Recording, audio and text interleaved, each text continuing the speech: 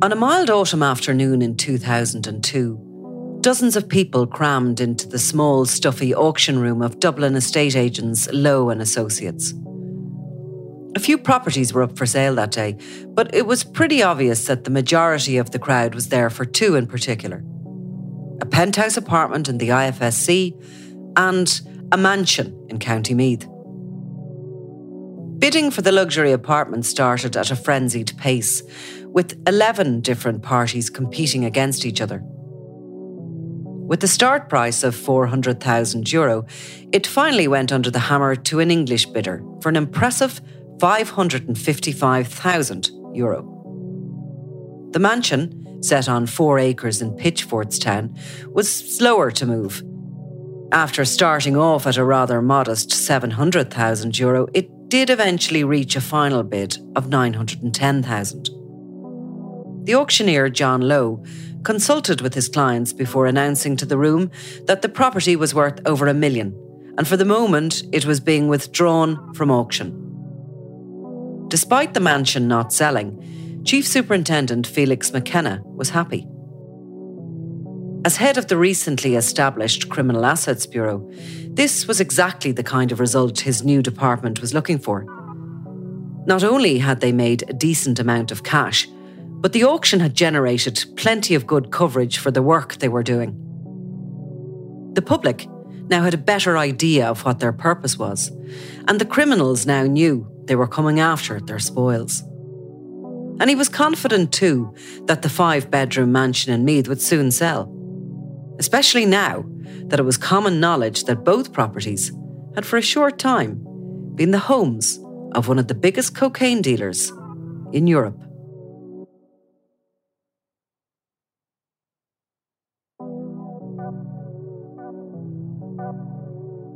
He remains an A-list star of the criminal underworld.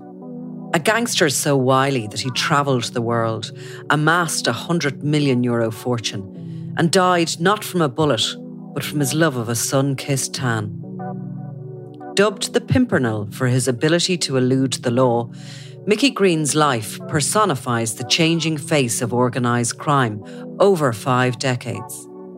From the Costa del Crime to California, and the hills of Colombia to the rugged Irish countryside, he travelled the world while negotiating drug deals, VAT scams, and sensational robberies. Written by Jenny Friel, produced by Ian Mullaney, and edited and narrated by me, Nicola Tallant, this is a 3-part Crime World special.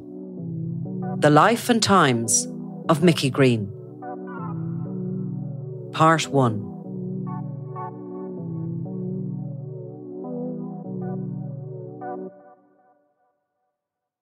Mickey Green was a criminal superstar with a reputation worthy of several different nicknames.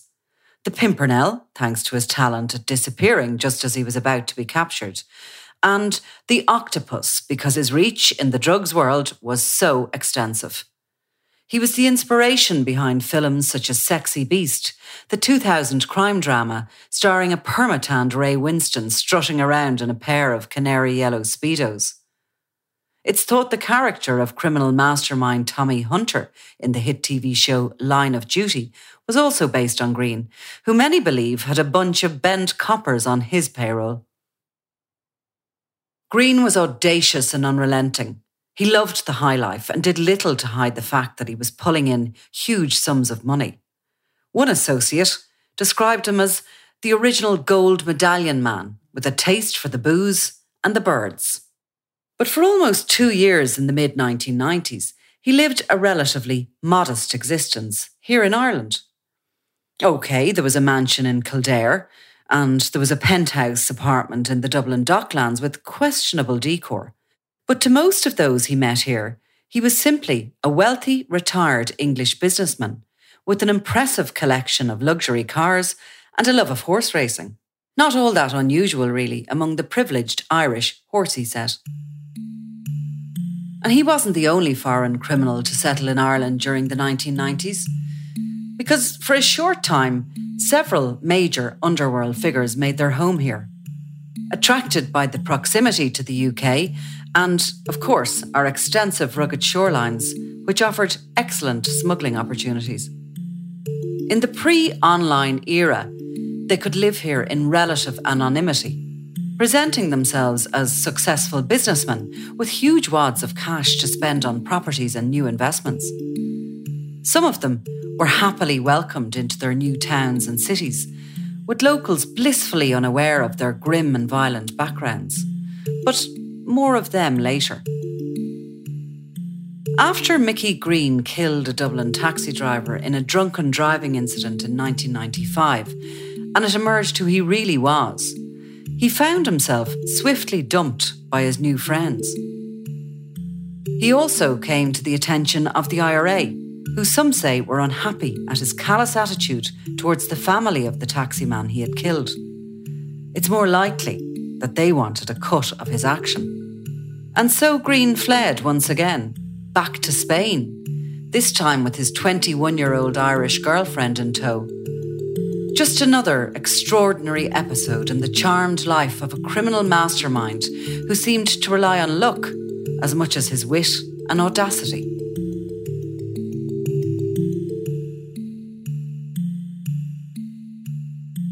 There are those, however, who believe that Green's amazing ability to evade capture was down to him being a major informant, who ratted out some of his global criminal connections to various law enforcement agencies in return for his own freedom. One of his former colleagues and pals was Freddie Foreman, an ex-gangster and one-time member of the infamous Kray Twins London gang The Firm. Freddie is now 90 years old and used to be known as Brown Bread Fred, a nod to his talent for getting rid of dead bodies. In Freddie's words, there were rumours Mickey was an informant because of the way he managed to have it on his toes for so long. Back in the 60s, Freddie's old gang, The Firm, ruled the streets of London's East End. But by the time the 80s came along, he was laying low on the Costa del Sol in Spain. In the days before extradition orders, it was the top spot for criminals on the run, and it was there that he met Mickey Green. Mickey was a mover with fingers in different pies and had plenty of money, he recently explained. He liked the good life and had a conveyor belt of different birds, all good sorts. He was very laid back and wasn't heavy in any way. I don't think he was a grass and never heard anything to remotely suggest it. It's a little surprising that old Brown Bread Fred wasn't aware of the long-held suspicions about Mickey, but maybe there really is a code, or as some people refer to it, an omerta, an honour amongst thieves. You never talk, especially not to the police. For a while, Mickey Green was one of the most prolific and successful crooks on this side of the Atlantic, so it's possible that Freddie was still enthralled to his legendary status. After all, Green's career spanned more than 6 decades, from the heyday of gangland London, when robbing banks was all the rage and gangsters were treated like celebrities, to the sun-soaked excesses of the European drug cartels of the 80s and 90s, when over-tanned crime bosses worked freely along the Costa del Sol, partying with the rich and famous in exclusive clubs that they often owned. Mickey Green saw it all. He was a progressive kind of a criminal, happy to move with the times, dipping his toe into whatever he thought might bring in some cash. And he was also ruthless.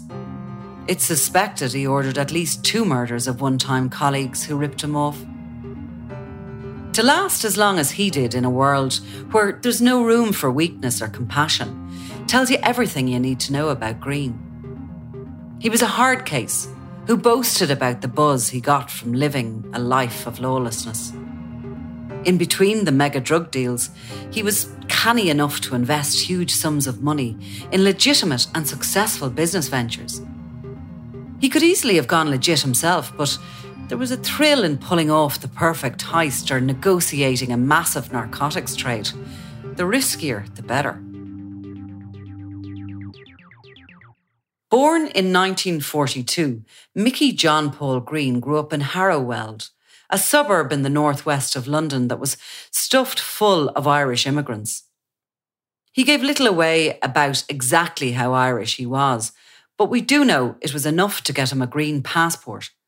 something that was to prove invaluable at a later point in his life. By the time he was 19 years old, he was married to Carol, and officially he was working as a car salesman. But the reality was, he was already leading a life of crime. And what a time to be a crook. It was the golden age of the London underworld. Gangs ruled the streets, extorting money out of anyone who owned shops, restaurants, pubs or clubs on their patch. They pulled off lucrative heists with abandon, rarely getting caught. They felt invincible and spent their earnings not caring that everyone knew why they were rich. They dressed sharply too and dated glamorous women. Top of the pile, of course, were the Kray twins, Ronnie and Reggie, who terrorised the city while also hobnobbing with politicians and entertainment stars at their prestigious West End nightclubs. Other gangs of that era included the Dixons and the Tibbs, the Arif family, the Legal and General gang led by Reggie Dudley and Bob Maynard, and the Knight family, to name just a few. As a detective from the famous Flying Detective Division of the London Met once said, fighting crime in London was like trying to swim against a tide of sewage. You made 2 strokes forward and were swept back 3. For every villain you put behind bars, there were always 2 more to take their place. In the late 60s and early 70s, armed robberies throughout the city were rife. It was also a time of massive corruption within the Met police force, with officers taking bribes in exchange for turning a blind eye to various criminal activities or fabricating evidence against whoever was picked to take the fall for the latest heist. For a while, it seemed like crime gangs had it all sewn up. They were untouchable, raking in hundreds of thousands of pounds with little chance or fear of ever getting caught. One of the most prolific was the Wembley mob, who in 4 years alone netted a cool £1.4 million. Now that's around £20 million in today's money. And Mickey Green was a proud and integral member. The Wembley mob specialised in armed and violent robberies and pulled off some of the most daring heists in British criminal history. But their downfall came when their leader, Bertie Smalls, dobbed them all in to save his own skin.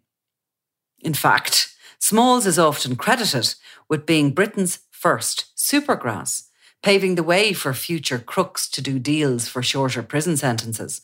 And it's probably where Mickey Green learned the value of being a snitch. In early February 1970, the Wembley mob raided the Barclays Bank in Ilford, East London, getting away with almost £240,000. Now, that was a record amount at the time. It was such a big job and caused such a fuss that straight after the robbery, most of them fled abroad to wait it out until it was safe to return. Each of them left a different way, using ferries, trains, and planes to get to the Costa del Sol, where they laid low and read English newspapers for updates on how the police were getting on with investigating their audacious crime.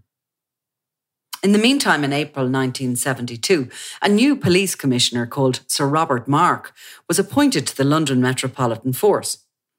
Now, Mark was a former British Army captain from Manchester, and he was the first Met commissioner to have risen through the ranks from the very bottom to the very top. He was forward-thinking and straight-talking, and his appointment to the Met came at a crucial time. Their criminal investigation department had been rocked by scandals of massive corruption. Dozens of detectives had been found to have done deals with bank robbers, drug dealers, and pornographers. So when Mark took over, one of his first goals, as he famously explained, was to arrest more criminals than we employ. In the first year of his reign, almost 500 officers voluntarily left the Met.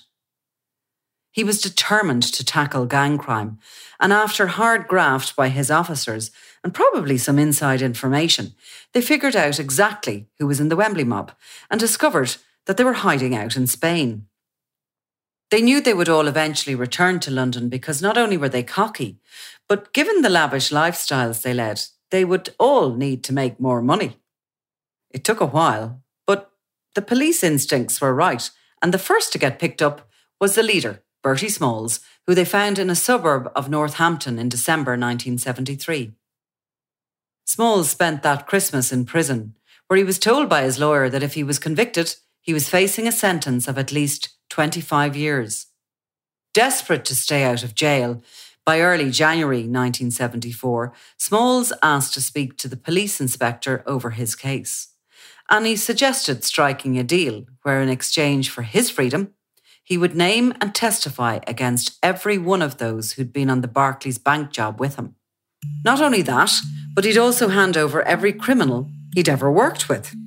It was the most dramatic and effective arrangement ever done between a criminal and the Director of Public Prosecutions. And it led officers straight to Mickey Green's house in Edgware in North London. When arrested, he's reported to have exploded screaming at the detectives, "Someone's lost their bottle." Smalls was given his full immunity in return for the damning evidence at the 3-month-long trial in early 1974. The entire crew of the Wembley mob were found guilty and handed down prison sentences that came to a total of 106 years. It was simply a stunning victory for the police. And it wasn't without its dramatic moments. As Smalls stepped down from the witness box, his former colleagues and friends sang to him an old Vera Lynn hit. Walking out of the courtroom, his ears must have been ringing at those menacing lyrics. "We'll meet again. Don't know where, don't know when, but I know we'll meet again some sunny day." One of those singing to him that afternoon was 32-year-old Mickey Green, who received a sentence of 18 years. But he didn't even serve half the stretch in jail, and by the early 80s he'd been released and was free in more ways than one. His wife Carol had divorced him while he was behind bars.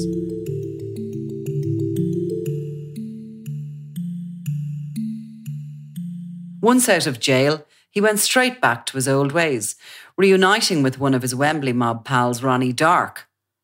The duo got involved in an ingenious and highly lucrative VAT scam, which was one of the first ever rackets involving gold Krugerrand, South African gold coins that weigh exactly 1 ounce. Green and Dark flew vast amounts of Krugerrand, which were exempt from VAT, into Britain using a private jet. They then melted them down into gold ingots or bars and sold them to bullion houses, making sure to charge them VAT. In just 6 months, they made more than €6 million in today's money. And really, it was a beautifully simple shakedown, one which customs quickly copped onto. Once rumbled, Green fled to the Costa del Sol in Spain again, which still had no extradition treaty with the UK. It's here that he discovered the world of drug smuggling and became one of the leading figures in the 1980s international narcotics ring. The rewards for his labour were instant and immense, and Green really enjoyed showing them off.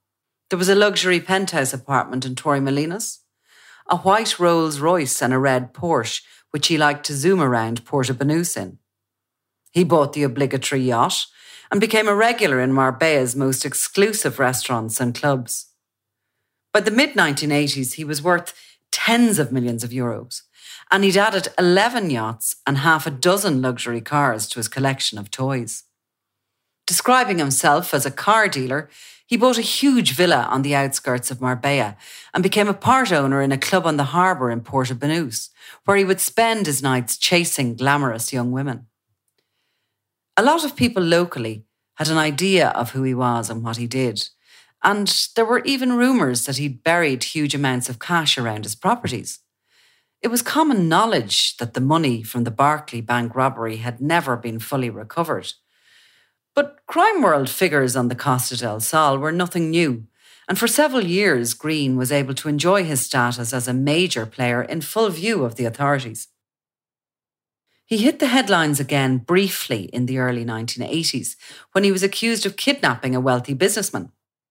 But the case against him was thrown out and he was left alone again to continue building up an empire based on running drugs from North Africa into Europe.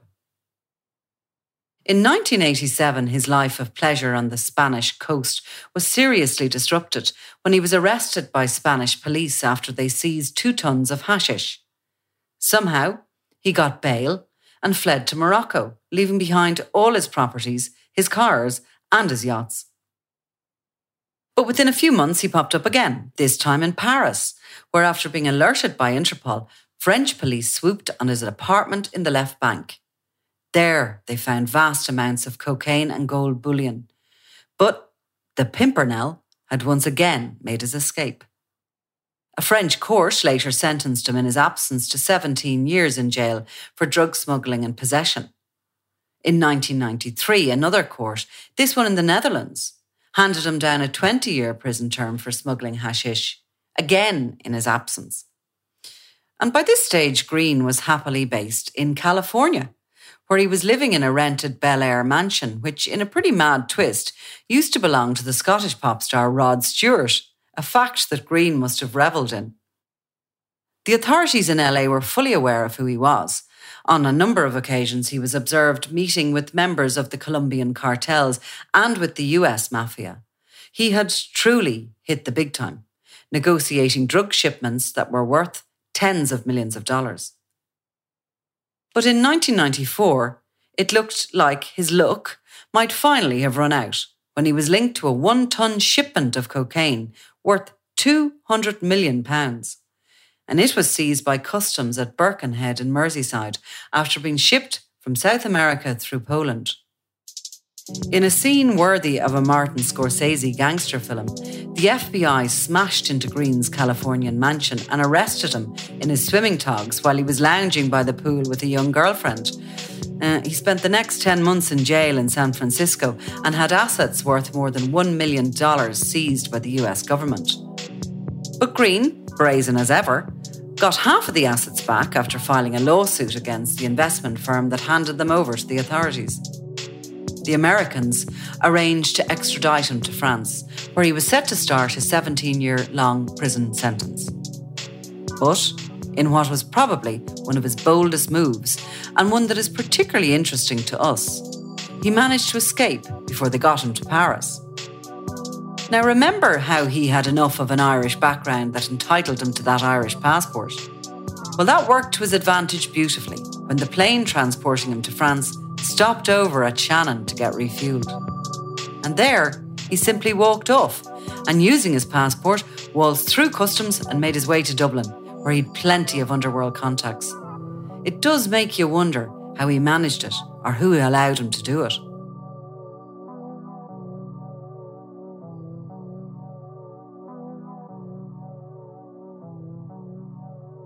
Written by Jenny Friel, produced by Ian Mullaney, and edited and narrated by me, Nicola Tallant, this is a 3-part Crime World special. The Life and Times of Mickey Green. If you like this show and love true crime, leave us a review, or why not download the free SundayWorld.com app for lots more stories from Ireland and across the globe.